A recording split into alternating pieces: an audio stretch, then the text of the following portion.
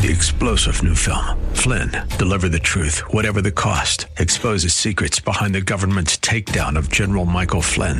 Flynn knew what the intel world had been up to. He ordered the first audit of the use of contractors. This set off alarm bells. He told the truth. He was the most dangerous person for Donald Trump to hire. They had to get rid of Flynn. Flynn, deliver the truth, whatever the cost. Available now. Watch it today. Go to salemnow.com. salemnow.com. 489-80. The following program is sponsored by the National Prayer Chapel.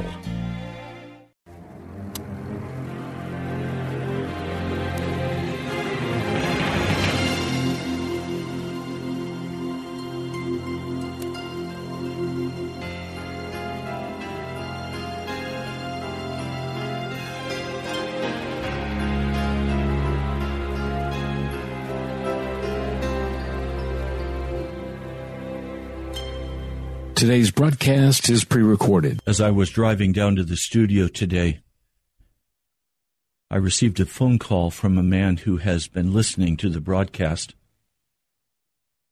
And his opening remark to me was, "I'm really angry." Okay, what are you angry about?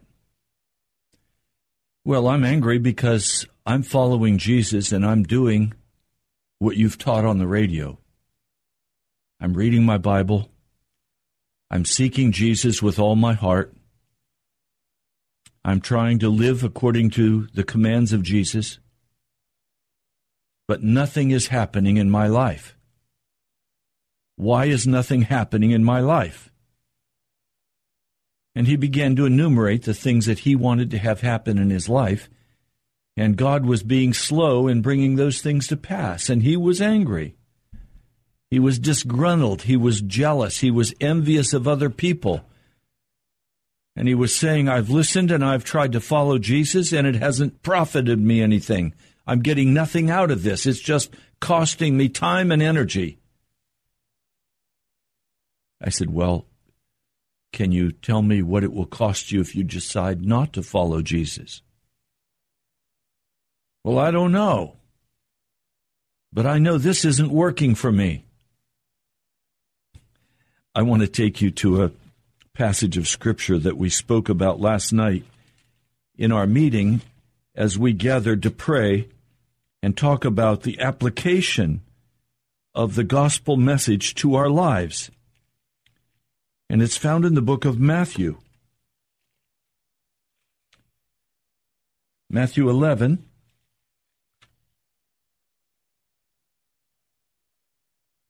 If I can find it here quickly.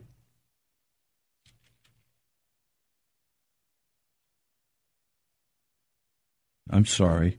It's Mark 11. Mark 11. We'll begin with verse 22. Mark 11, 22. Have faith in God, Jesus answered. I tell you the truth, if anyone says to this mountain, go throw yourself into the sea, and does not doubt in his heart, but believes that what he says will happen, it will be done for him. Therefore, I tell you, whatever you ask for in prayer, believe that you have received it, and it will be yours. And when you stand praying, if you hold anything against anyone, forgive him, so that your Father in heaven may forgive you your sins. Now, this passage of Scripture I've tested. I've tried. I know it works. It's not magic. It's the Word of God.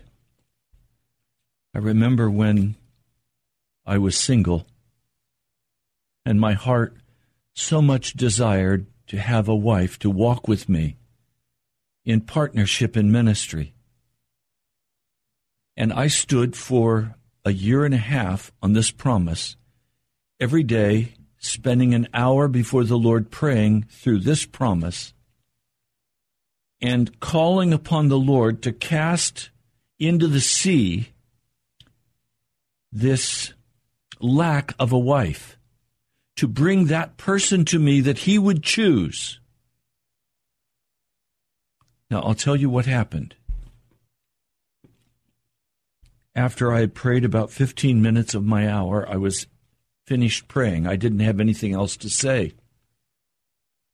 And I recognized I really didn't know how to pray.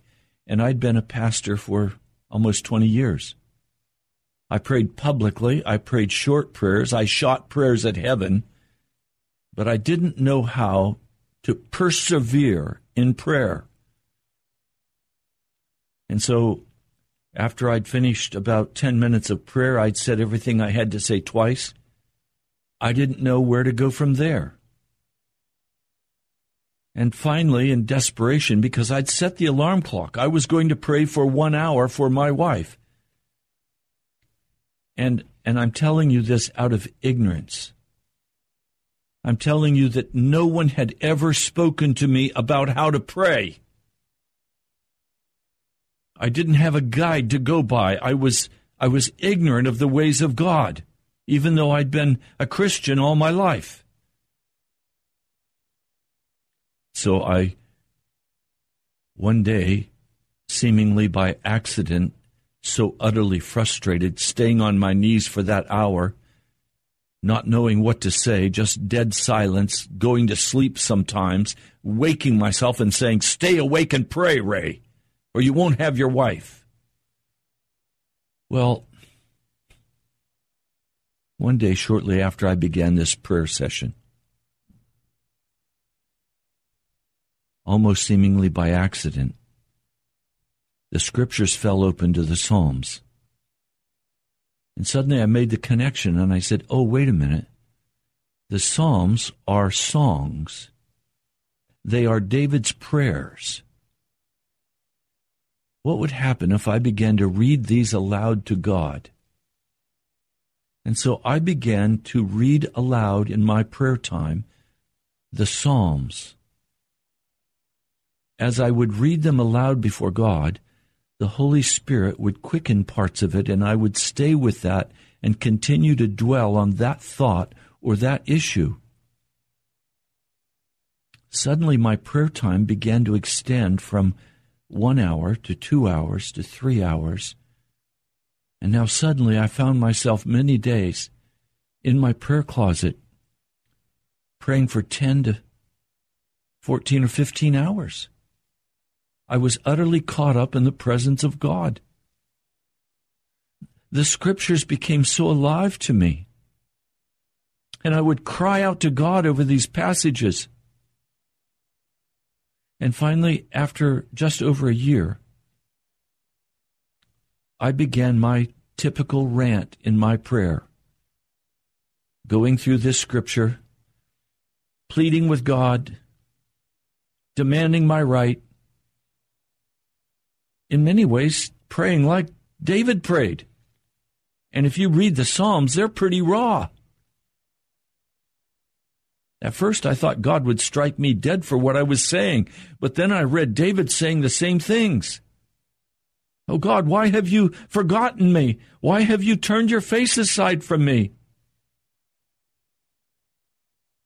Well, someone last night, in fact, I'll tell you who it was. It was my dear brother David Sampson. He's one of the elders of the National Prayer Chapel. He said something that is so profound, and I've heard him say it many times, but it's so profound, and you need to hear it. He said, God answers prayer when we stand on His promises, but He only answers that prayer after the promise begins to stand on us. Oh, how painful that was. Because God's promise began to stand on me. Now, what do I mean by that? The only way God can begin to get a handle on your life is if you want something from God. If you don't want anything from God, He can't get a hold of you. He has to bring about circumstances that are so painful in your life or so desperate in your life that you will move out of your lackadaisical, laid-back, laissez-faire attitude and finally say, okay, I've got to do something. I need this. It may be you need a new car. Maybe you need another house. It may be you need another job. It may be you're sick and you need healing. It may be your children who are wandering away from you and your heart is greatly pained over their condition. Whatever it is that you desperately want and you need from God, that's where you begin to stand on the promise. And as you begin to stand on this promise in Mark 11:22 through 24, as you begin to stand on that promise and you cry out to God over that thing, God will begin to stand on you. You see, in intercession, God never answers an intercession without first saying to you, okay, let me first deal with my agenda with you. And when I've dealt with my agenda with you, then we'll talk together about your agenda with me. Well, there are things that I desperately need from God today.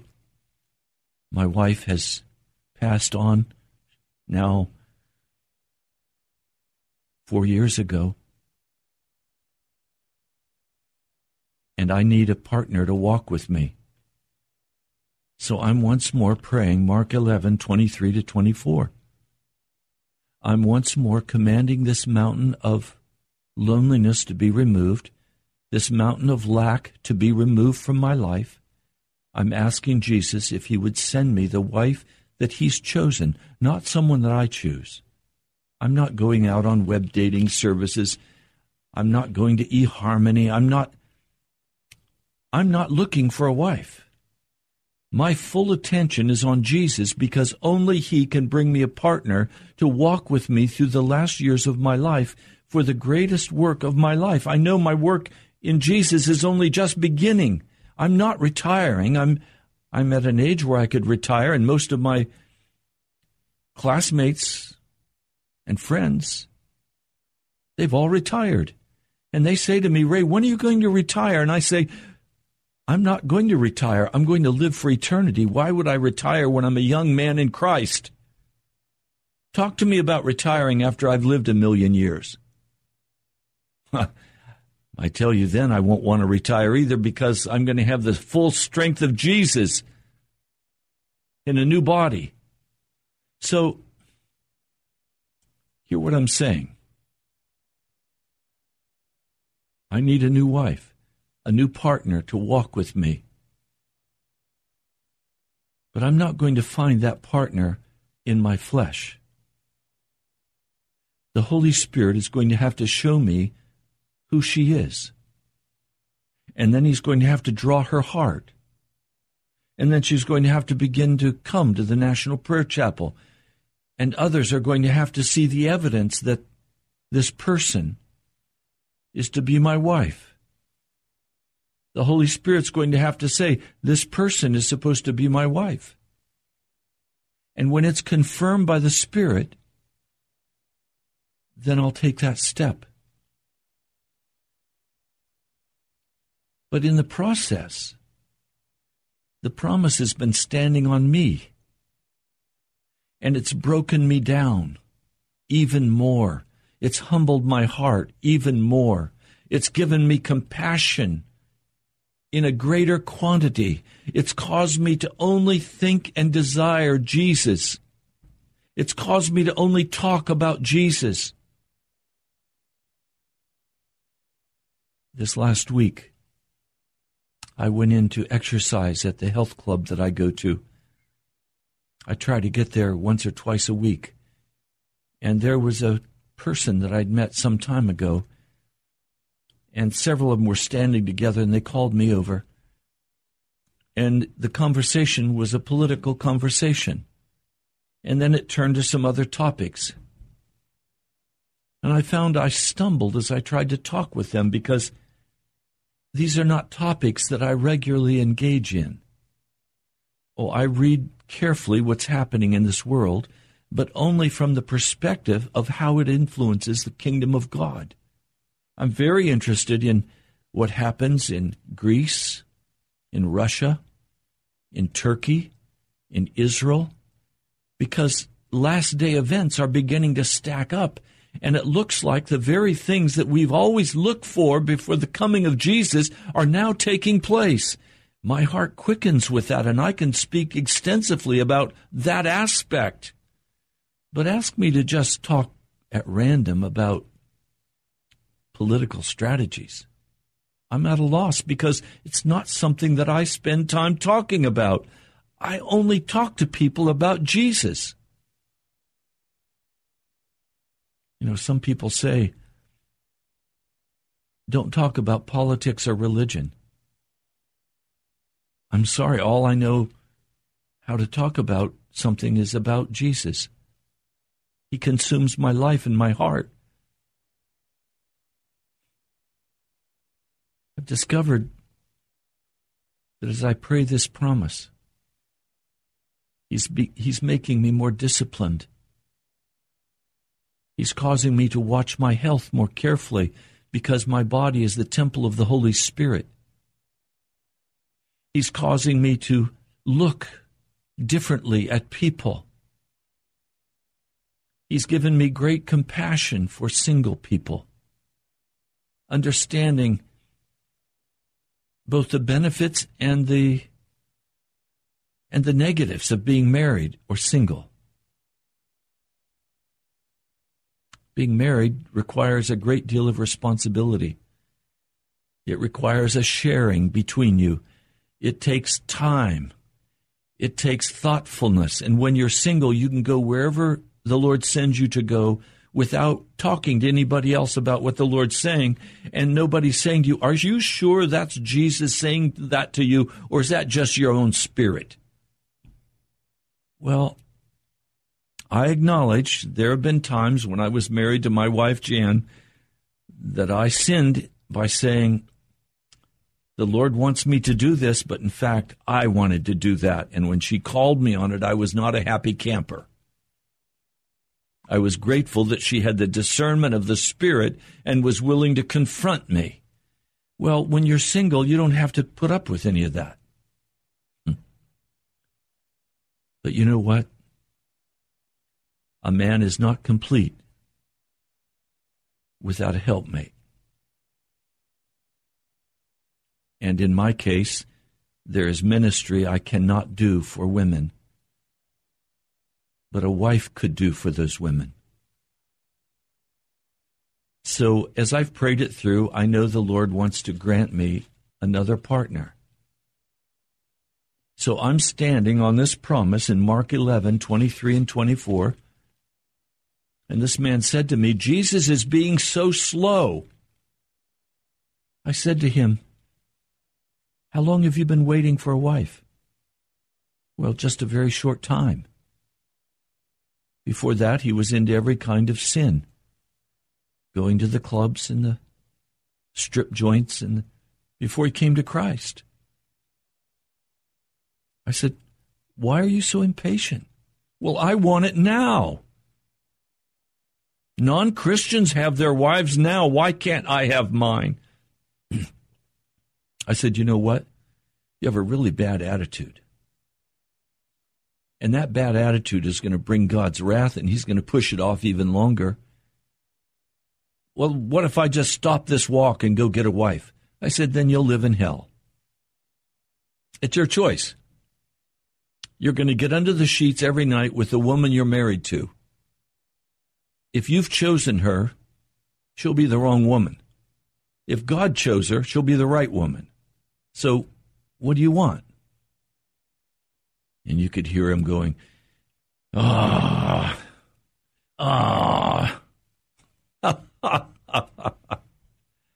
Do you understand? God loves you. It doesn't profit us to be impatient with the Lord God of heaven. We're to stand on his promises. We're to trust him. We're to look to him. He is the desire of our hearts. Any wife that I have will have to make an agreement with me that Jesus must stand between us, and that Jesus has first right on my life, and Jesus has first right on her life. Otherwise, the marriage won't work. We'll kill each other. One of the first things I said to Jan after we were married, I said, Jan, I need to be very clear about something with you. It will be impossible for me to make you happy. Happiness does not come by something I do for you. Happiness comes by something God will do for you. And you can't make me happy, so let's not try to make each other happy. Let's try to make each other holy. Let's call one another to Jesus constantly. And so sometimes she would say to me, Ray, on a scale of 1 to 10, how close to me are you today? And if things were a little rough, I might say a 5 or a 6. And she'd say, okay, what will it take for us to be a 10 together today? And I knew the answer. And she knew the answer. The answer was for us to get down on our face together before God and repent for not making Him first in our hearts that day and get back on track with Jesus. And the closer we came to Jesus, the closer we came to each other. When we were tempted to fight with one another, we made an agreement that we would not engage in the fight. Instead, we would pray it through together, making Jesus first and asking Jesus how to resolve the problem that seemed to be lying between us. Then after we were clear that we could deal with Jesus, then we were safe to talk with one another. But until we'd prayed together and spent whatever time was necessary to get clear with Him, we couldn't get clear with each other. And those times when we did not get clear with Jesus, one or both of us walked away with hurt feelings and a residue of anger. And I don't choose to live my life with a residue of anger, and I don't choose to live my life with hurt. I choose to walk in the blessed presence of Jesus.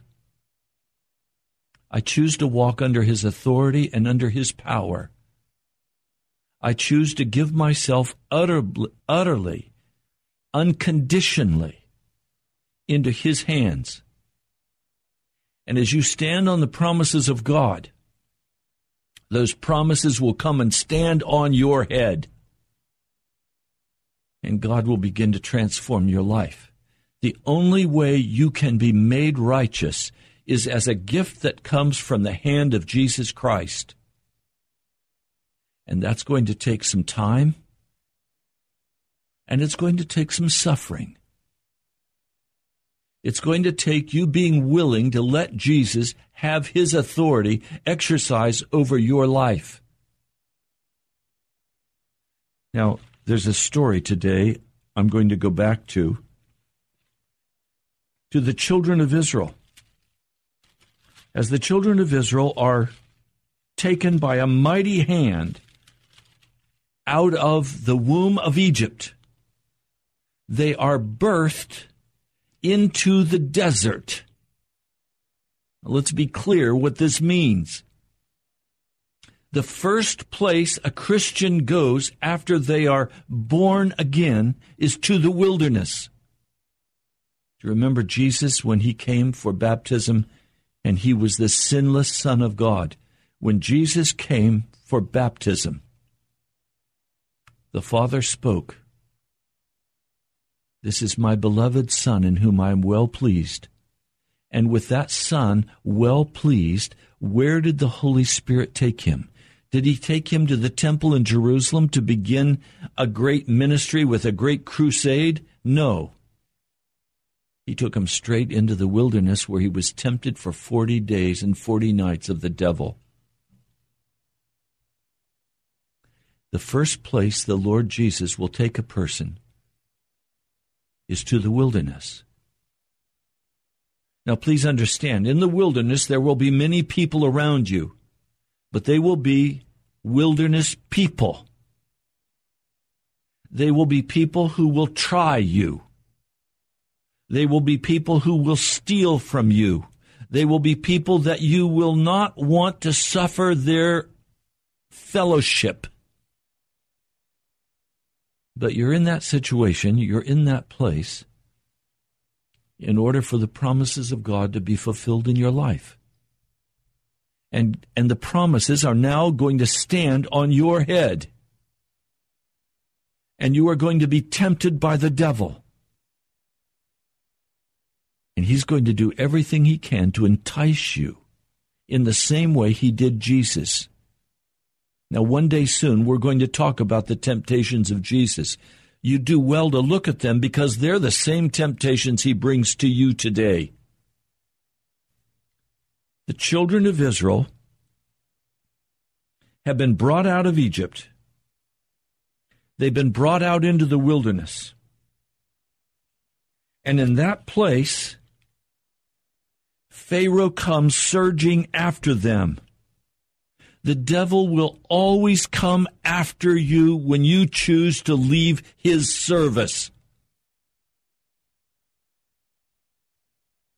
Some men and women that I speak with and call to fellowship in Jesus have a great deal of difficulty leaving behind the things of the world. They have difficulty leaving behind the fornication, the sex orgies, the pornography, the drugs, the alcohol, the bitterness, the anger, the rage from their youth up as they have been mistreated and life has been unfair for them. They have trouble with all of these things because the devil grabs a hold of these handles and says, look, you said you'd follow Jesus, but look how unfair he is to you. And every accusation of the devil will come in your mind, but be clear. These things are being whispered into your spirit. They're words of the devil that come to you. Don't mistake them for your own words. The man I spoke of at the beginning of the broadcast has such a difficult time for two reasons. One, he will not bury himself in the Scriptures. He wants to bury himself in everybody else's writings, but he refuses to bury himself in Scripture, and so he is weak like a baby because he can only take in milk. He has a difficult time dealing with the meat, with righteousness. Now, he also has a difficult time because he lets the devil come and speak to him constantly and accuse God.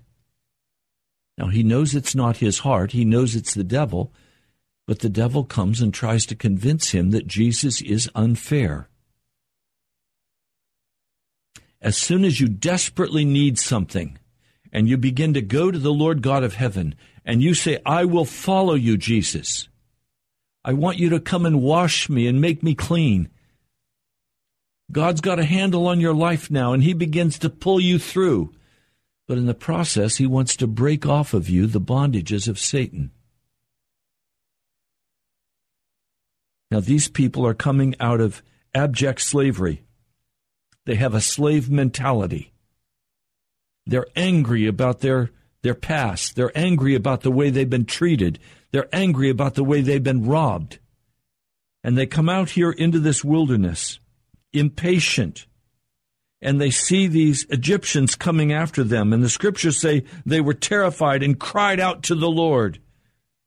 They said to Moses, was it because there were no graves in Egypt that you brought us out of the desert to die? What have you done to us by bringing us out of Egypt? Didn't we say to you in Egypt, leave us alone, let us serve the Egyptians?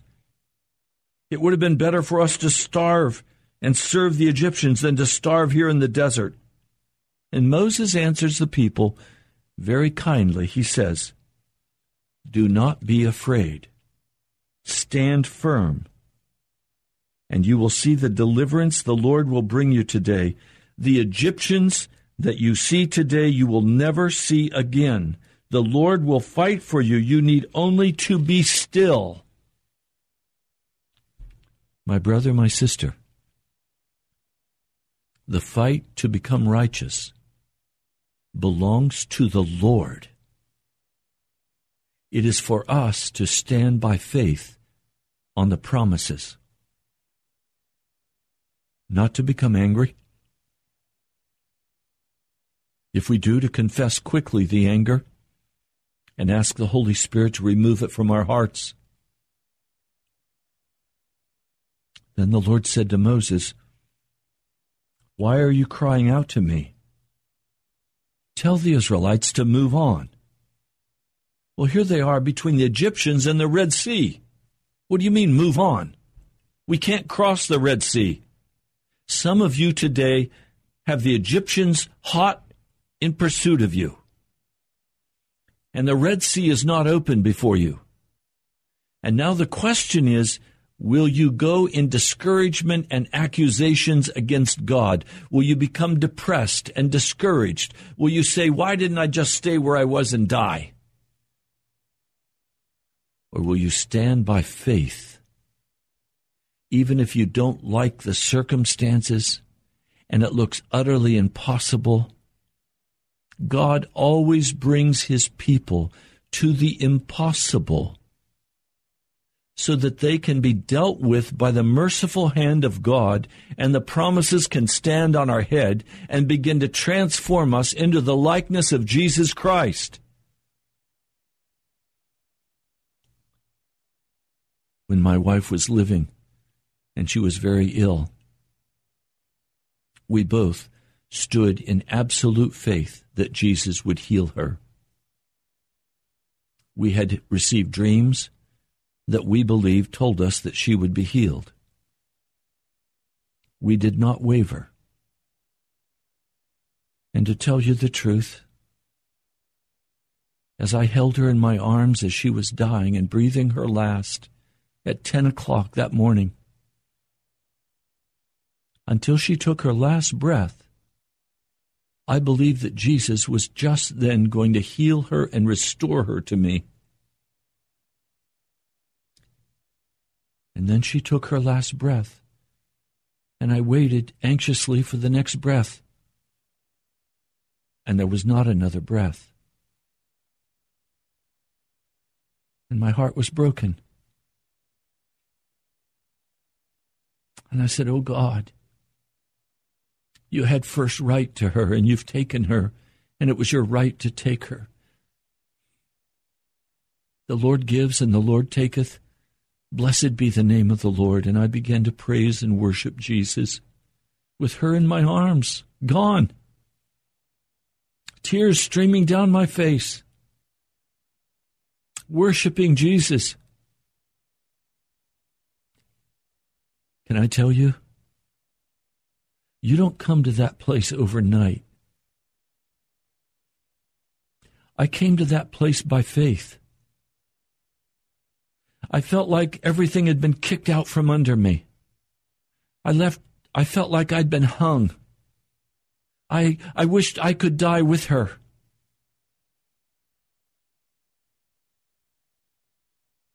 The Lord just very quietly said to me, "Let her go, Ray.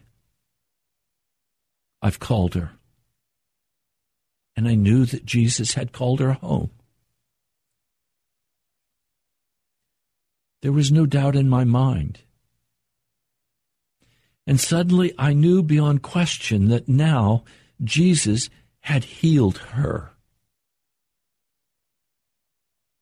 She was no longer suffering with this horrible cancer. The pain was gone, the suffering was gone. And in my arms I held simply the empty shell, for her spirit had gone to Jesus. I know today that she is not behind me. I did not leave her behind in time. I know she is ahead of me. She left time and went into the presence of Jesus. And by his grace, I could hold her through the tears and rejoice. And I have to tell you, it's taken me some time. But today, if you said, Pastor, would you like Jesus to return Jan to you? I would, without any hesitation, say absolutely no. How could I want her to come back to this wicked, wicked world? Jesus delivered her. She is in glory. I'm the one left here now. I rejoice in the name of Jesus. I tell you, until you stand on the promises of God, you will not walk through the deep water of belief in Jesus. Until you've tried and tested him and he's tried and tested you, you won't know what your real relationship is with Jesus. Until that impatience has died in your heart, until the envy and the anger and the jealousy have all been removed from your heart, until your sense of entitlement has been removed from your heart. And now, no matter what the journey, you will walk through with your hands lifted up, and you will praise the name of Jesus, and you will not play footsies with the devil. When you have suffered sufficiently under the promises of God, you will walk in glory. And everything in the world will look cheap and tawdry. Everything in the world will seem of no significance except the souls of other men and women. And there will be a fire burning in your heart that says, tell them about Jesus. Set them free. Call them. Call them, but tell them they're going to have to die, that it'll cost them everything, but they will receive the glory of Jesus in their hearts. There is nothing more glorious than to walk in the presence of Jesus Christ. I walk with Jesus day by day. I walk in his presence. His Spirit speaks to me. When I get out of line, he corrects me. When I become willful and say, okay, I've had it, he calms me. And he just quietly says to me, Ray, don't go there. That road is a road of darkness. You walk with me. And I'll admit, sometimes he has to pick me up and carry me. Other times, my faith legs are strong and I can walk with him. But whether I'm walking beside him or whether he's carrying me, either way, I'm with Jesus. I'm not going to change course. I'm not going to leave him. I'm not going to desert him. I'm not going to grow angry with him. I'm not going to be impatient with him. I have no accusations to bring against my God. He is wonderful, gracious, long-suffering, merciful. This morning, I needed to come into the radio studio here at WAVA so I could visit with the men and just share in fellowship with my brothers here. And we get together and we eat before we do the broadcast. And I was out in the car and reached in my pocket and my keys weren't there. I said, where are my keys? Well, I have two sets of keys. One I put away for safekeeping, so if I ever lost my keys, I could find them.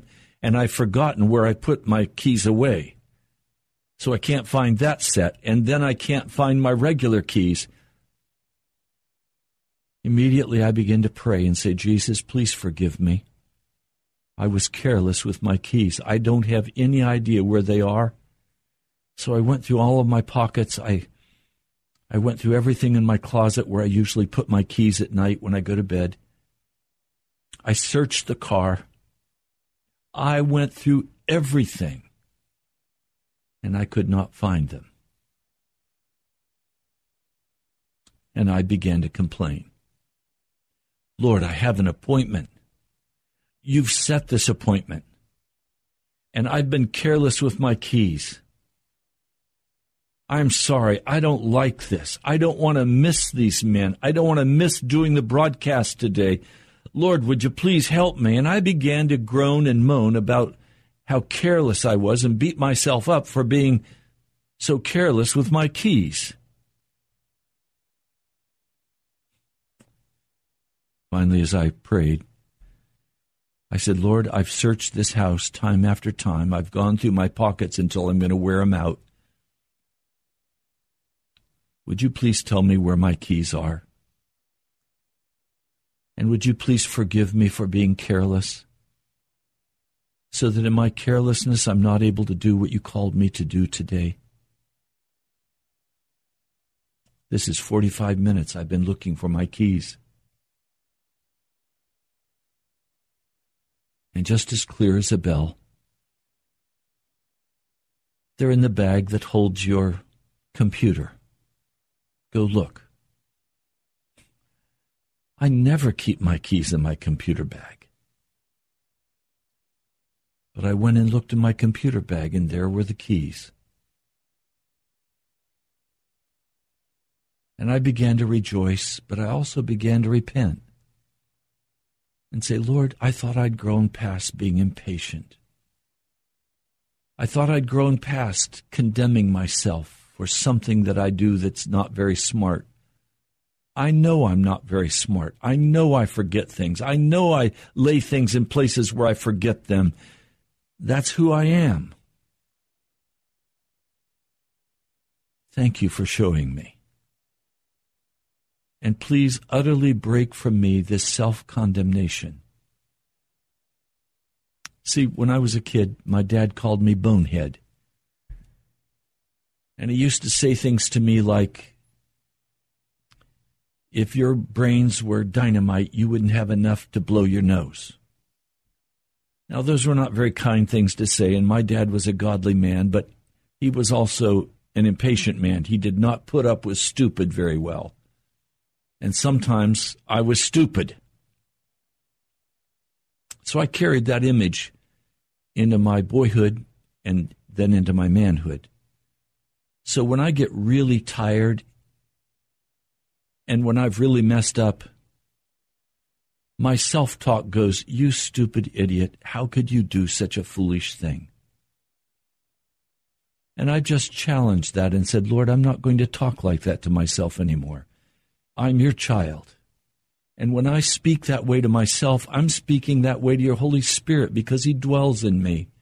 Please forgive me and cut this wickedness off. It's a childhood lie. I was not a stupid child. I was a very smart little guy. Not smart toward the world, but totally given to you, Jesus. Forgive me. To understand, this self-talk can rise up in our hearts, and it can destroy our standing with God.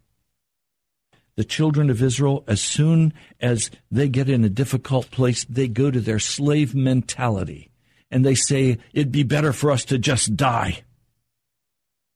And the Lord says to Moses, just go straight ahead. Now, sometimes, I'm going to be really frank with you.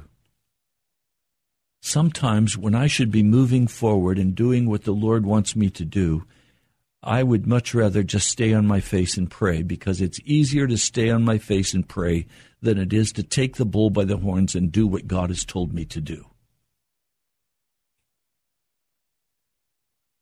On the other hand, it's real easy to go rushing out to do in my flesh when I should be on my face praying.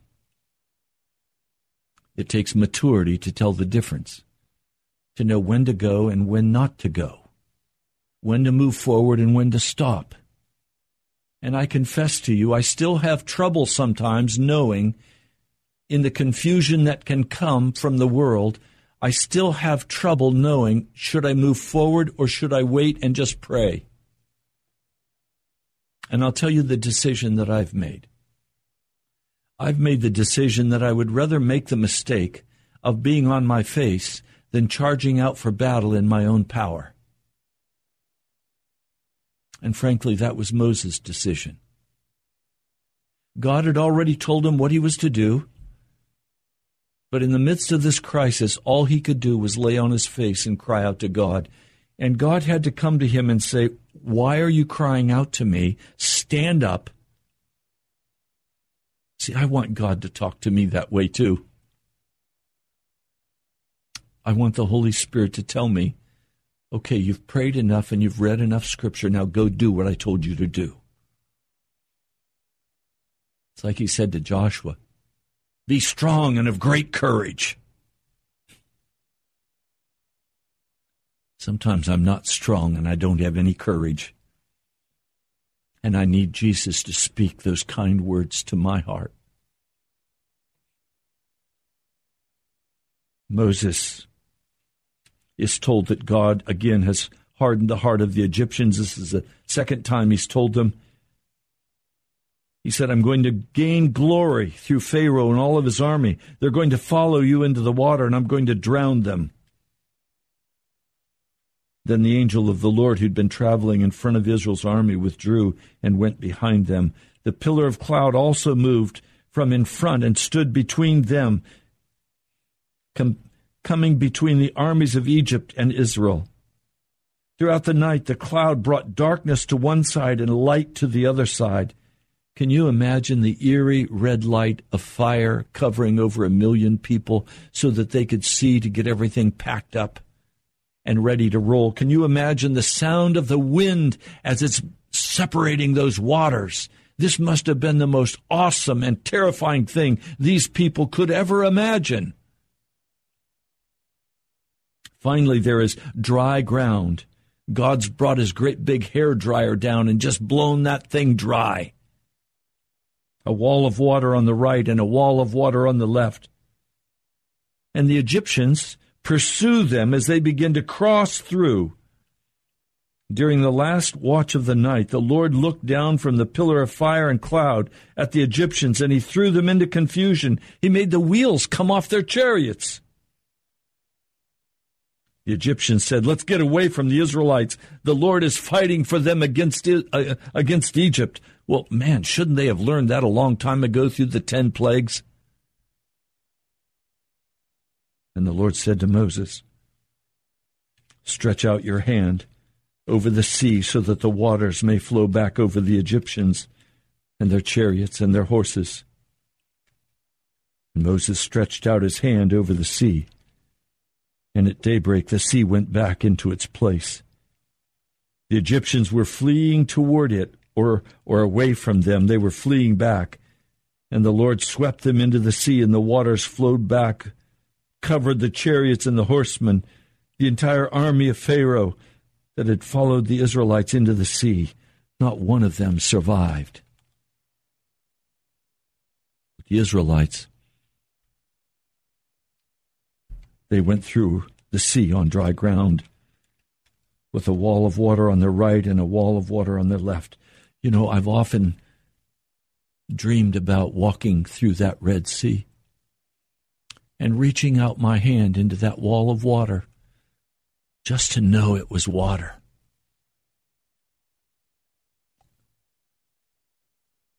The Scriptures tell us that this was the baptism of the children of Israel. They were baptized as they walked through it.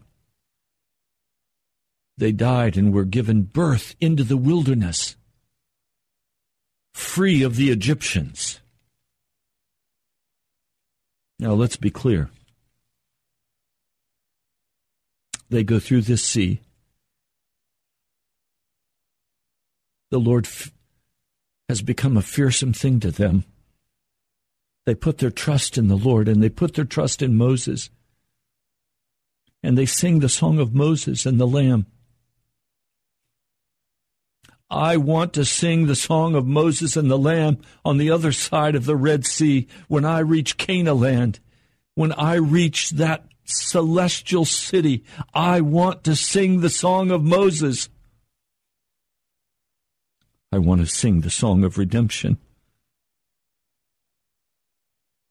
I want to sing the song in the praise of my God, who has heard my cry and has delivered me.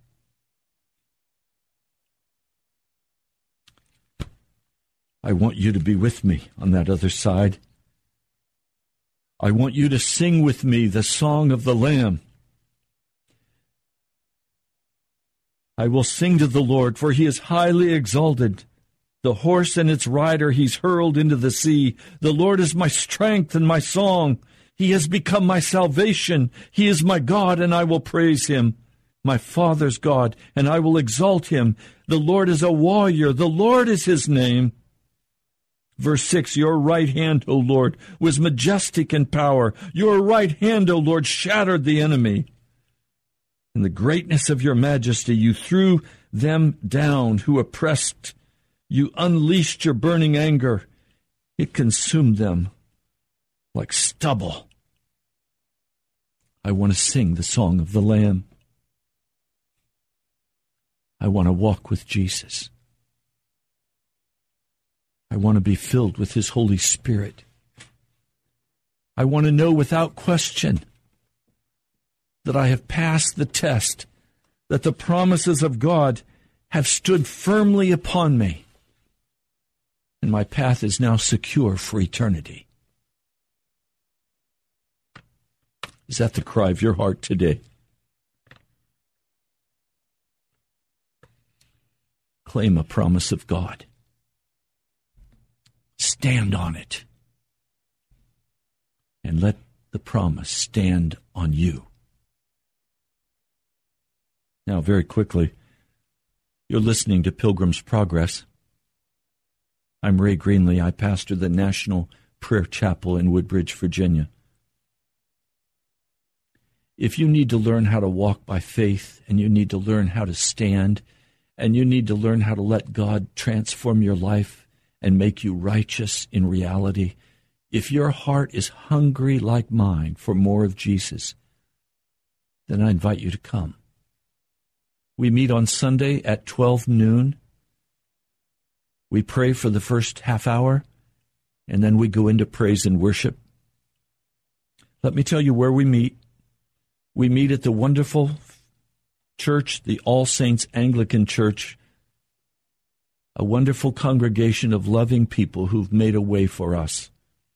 The All Saints Anglican Church, and they're located at 14851 Gideon Drive in Woodbridge, Virginia. We're just literally off I-95 South. So it's 14851 Gideon Drive, Woodbridge, Virginia, 22192. Now, you're also welcome to go to our webpage, nationalprayerchapel.com. nationalprayerchapel.com. There you'll find streaming video of today's broadcast. You'll also find uploads of past broadcasts. I encourage you to go to nationalprayerchapel.com. You'll find directions. Let me very quickly give you a phone number. My personal cell number is 703-489-1785. Now, I pray God's blessing for you. I pray that you'll rise up in faith and seek after Jesus. God bless you. I'll talk to you soon. From falling and to present you blameless before the presence of His glory with great joy, with great joy. To the only God, our Savior, through Jesus Christ our Lord. To the only God, our Savior, through Jesus Christ our Lord. This is 3-star general Michael J. Flynn, head of the Pentagon Intelligence Agency, knew all the government's dirty secrets. He was one of the most respected generals in the military. Flynn knew what the intel world had been up to. He understood its funding. He ordered the first audit of the use of contractors. This set off alarm bells. The explosive new documentary, Flynn, Deliver the Truth, Whatever the Cost, uncovers the facts behind this scandal. Flynn told the truth. He was the most dangerous person for Donald Trump to hire. I find out the worst enemy that I'm going to face in my life is right here in America. They took my assessment and they wanted me to change it. And I was like, I'm not changing it. They had to get rid of Flynn. With in-depth interviews, archival footage, and never-before-seen personal records of the man behind the headlines. I just felt like I was drowning. Flynn, Deliver the Truth, Whatever the Cost. Available now. Watch it today. Go to salemnow.com. salemnow.com.